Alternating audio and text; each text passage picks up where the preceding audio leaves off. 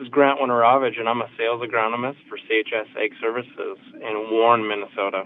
We're pleased to bring you this update from the Red River Farm Network, CHS Ag Services, providing solutions for your success. Thursday Farm News on the Red River Farm Network. I'm Randy Koenen. We'll also hear a report from Whitney Pittman as well.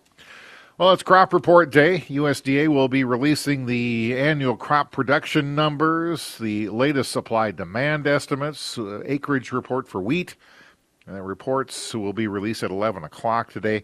Also includes, again, update on winter wheat and canola seedings. Traders remaining very cautious ahead of the release of several reports. Summit Commodities market analyst Tim Marr says the quarterly grain stocks will likely be the most watched number for corn. A lot of people kind of lose track of the importance of that report, but we know about ethanol usage and export usage. We don't know how much corn is fed, so that's always kind of a mystery from one quarter to the next, and particularly in the first quarter of the year when the actual crop size is a large component of what the number of bushels you have in storage in this country as of December 1. And the USDA in recent years has had trouble with these reports. I'm not sure just why, but if they've got to figure it out, that's fine. But we've had some big deviations from quarter to quarter, and particularly in this report. So the stocks number, I think, is probably the most important for corn. And those South American production numbers also will be playing into this market. Trade expects those to go down a little bit. In Argentina, I expect that they'll eventually continue to go down in Argentina. USDA tends to be a little bit conservative when they start to make their moves on changes in South American crops. But the rally cry, or I shouldn't say the rally cry so much, but the consensus of opinion is, I think, has been up to this point, is it's a big, potentially record crop, and Brazil will offset any losses in Argentina. Well, we don't know that yet. And those January USDA reports do have a history of triggering volatile market moves. Corn Belt Marketing market analyst Sam Hudson, though, thinks many of those numbers are already built into this market. I think the general, expectation, or probably one of the biggest expectations, is that we'll probably see a reduction on corn exports, more of a function of how much as opposed to, if they'll do anything at all. And, of course, there's always room for surprises in stocks. From a yield adjustment standpoint, I think we knew so much about the crop that I wouldn't expect any major moves either way there for corn or beans. But the net result of that, I think is going to probably equate to somewhat neutral to negative report for corn and neutral to positive for beans, and we'll go right back into trading those weather forecasts for South America. And Hudson, again, leading toward more of a muted response here today from traders. Like I said, I think from a yield adjustment standpoint, I think we should avoid that just with how early we were in harvest and how much we knew at the time, and how little adjustments we were seeing kind of along the way here. But, there again, stocks, always kind of a wild card there, and still a lot to be figured out here over the next several months, and then their weather season is going to turn right back into ours. So I think the biggest thing is to see what the trajectory is as we go into February and start setting base prices. The Ag Innovation Campus in Crookston plans to crush its first soybeans this summer. Crushing equipment is being installed now, and the company is in the final stretch of Phase 1 construction. Energy Management Systems President Bill Paulson will manage this project. And this was an exciting project from the get-go. It's altogether different than what is normal out there. There's nothing else like this. This is a research facility that wants to have a crush facility that operates like a for-profit business. So it's a nonprofit company, but they want an efficient running crush facility that operates the same as everybody else that's crushing beans. It's a unique opportunity for somebody such as myself, just because there's nothing else like it out there. The Ag Innovation Campus will support 3 soybean crush lines, providing research and development opportunities for the public and the private sector. Training will also be available for the fast-growing soybean crush industry. Plans are also in place to grow this campus. Phase 2 and 3 will be adding lab facilities on site. We'll have our own individual lab person to start with, but there will be a whole lab section built to this so that people can do their testing right on site in the future, and then there will be bays set up for individuals or companies to come in and set up in bays and do their work in research bays as well. Nearly 20 farm groups pushing for the governments from the U.S., Canada, and Mexico to strengthen the North American trade in agricultural products. On top of the North American Leaders Summit in Mexico City, this farm group also asked for a solution to trade barriers, such as Mexico's proposed ban on biotech corn imports. This diverse coalition includes the Farm Bureau, National Association of State Departments of Agriculture, corn, dairy, oilseed, and pork commodity groups. This is the Red River Farm Network. Thursday farm news on the Red River Farm Network. There are 55 million bushels of soybeans grown annually in an 11-county area surrounding Crookston. The Ag Innovation Campus is designed to be an incubator of ideas and the development of new products. This concept for this project began in 2018. Board Chair Mike Skaug says it's now becoming a reality. We had a tough time getting started because of the COVID, and we've had some big cost increases because of that and other supply issues, but for the most part everything is going along pretty smoothly right now. So it's more predictable now than it was even a month ago. Farmers Union Enterprises, which is made up of the Farmers Union organizations in Minnesota, North Dakota, South Dakota, sponsor of the Ag Innovation Campus.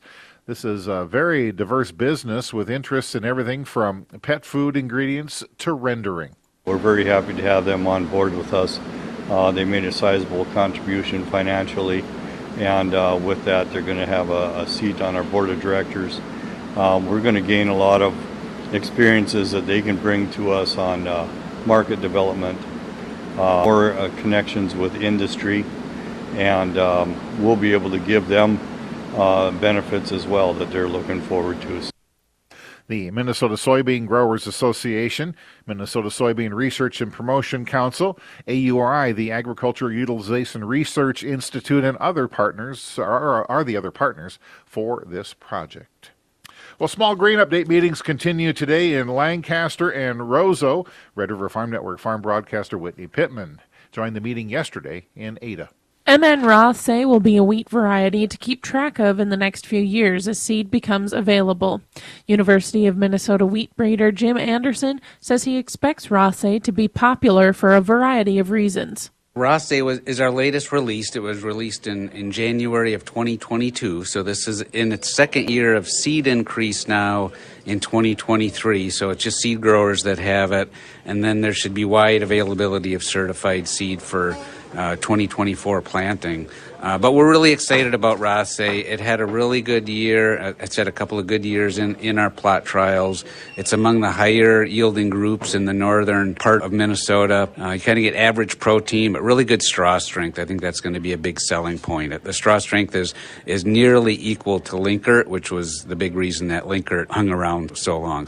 Anderson says 2022 was a great year for collecting confident data comparing new varieties of wheat. I spent more time in the field looking at wheat than, probably 2020 and 2021 combined. There was just so much data to be had out there. So I feel really good about the differences that we can project, and we think 2022 is probably a very predictive year of how these varieties will perform in the future. So hopefully we can get some good data in 2023 as well, but 2022 really helped us characterize all of these new varieties. And there's always, 7-8 new varieties a year. So I think we've got a pretty good characterization of all these new guys now. Reporting agriculture's business on the Red River Farm Network, I'm Whitney Pittman. South Dakota Pork Producers Congress wraps up in Sioux Falls today. Today's focus will be on the business meetings. Here's South Dakota Pork Producers Executive Director Glenn Muller. We have our traditional elections of our officer teams and our board members, as well as our delegates to go to Pork Forum. We'll be discussing some of the legislative issues that are being addressed at the state level as well, including the sales tax on food, which is coming to the forefront in South Dakota, and also the foreign ownership of agricultural land will be a topic of discussion. Minnesota Representative Michelle Fischbach has been appointed to the powerful House Ways and Means Committee. This is the chief tax writing committee in Congress. In a statement, Fischbach emphasized the importance of a competitive tax code and robust market access for agriculture. The lawmaker, who is in her second term, says the Ways and Means Committee provides the strongest platform to work on these important goals for agriculture. Reporting agriculture's business, you're listening to the Red River Farm Network. Good morning. Welcome to Inside Agriculture on the Red River Farm Network. Well, the grain market continues to kind of chop sideways ahead of today's USDA reports out at 11 o'clock. Martinson Agris Management President Randy Martinson says once those numbers are known, the market will then shift its focus to South American production. That's really going to be the big driver. And right now, we keep seeing the weather forecast flip-flop as, we're at this point now, they're calling for warm, dry for the next 2 weeks. Then they're supposed to see a normal February weather pattern. Well, that hasn't been exactly accurate going that far out with South America's weather, so nobody's really putting a lot of faith in that forecast. All we know is for sure is that, there has been some, the crop is deteriorating, and at this point the weather doesn't show a change in the pattern. Harvest and crop quality will become a bigger issue in Brazil. That is starting to become an issue. I mean, it's a good thing to bring up because now the northern continues to get rain, and they are seeing a little bit of a delay with harvest. Now, it's not a big deal at this point, but if the pattern continues and they continue to get those heavy rains in the northern regions, quality is going to start to become an issue. CHS is reporting first quarter net income of $783 million. That compares to $452 million in the same quarter last year. Revenues are up due to higher refining margins in the energy sector, strong demand in its soybean and canola processing business, and positive earnings from its investment in CF Nitrogen. Environmental groups have asked the Federal Reserve Bank to actively address climate change. Fed Chair Jerome Powell responded in a panel discussion with the other central bank officials, saying the Federal Reserve must avoid drifting into political issues that aren't directly involved with its work on economic policy. Powell said the Fed is not and will not be a climate policy maker. Well, checking markets before we leave you this morning. March wheat Minneapolis is 3 cents higher, 9.02 and a quarter. July is down a quarter penny, down 2 cents now at 8.90. March Chicago wheat is a penny higher. Kansas City March wheat's up 2 and a quarter. Corn trading 2.5 higher in the March contract. December corn's unchanged. March soybeans 9 cents higher, and July soybeans trading 7 cents higher. Canola $8.80 a metric ton higher here this morning.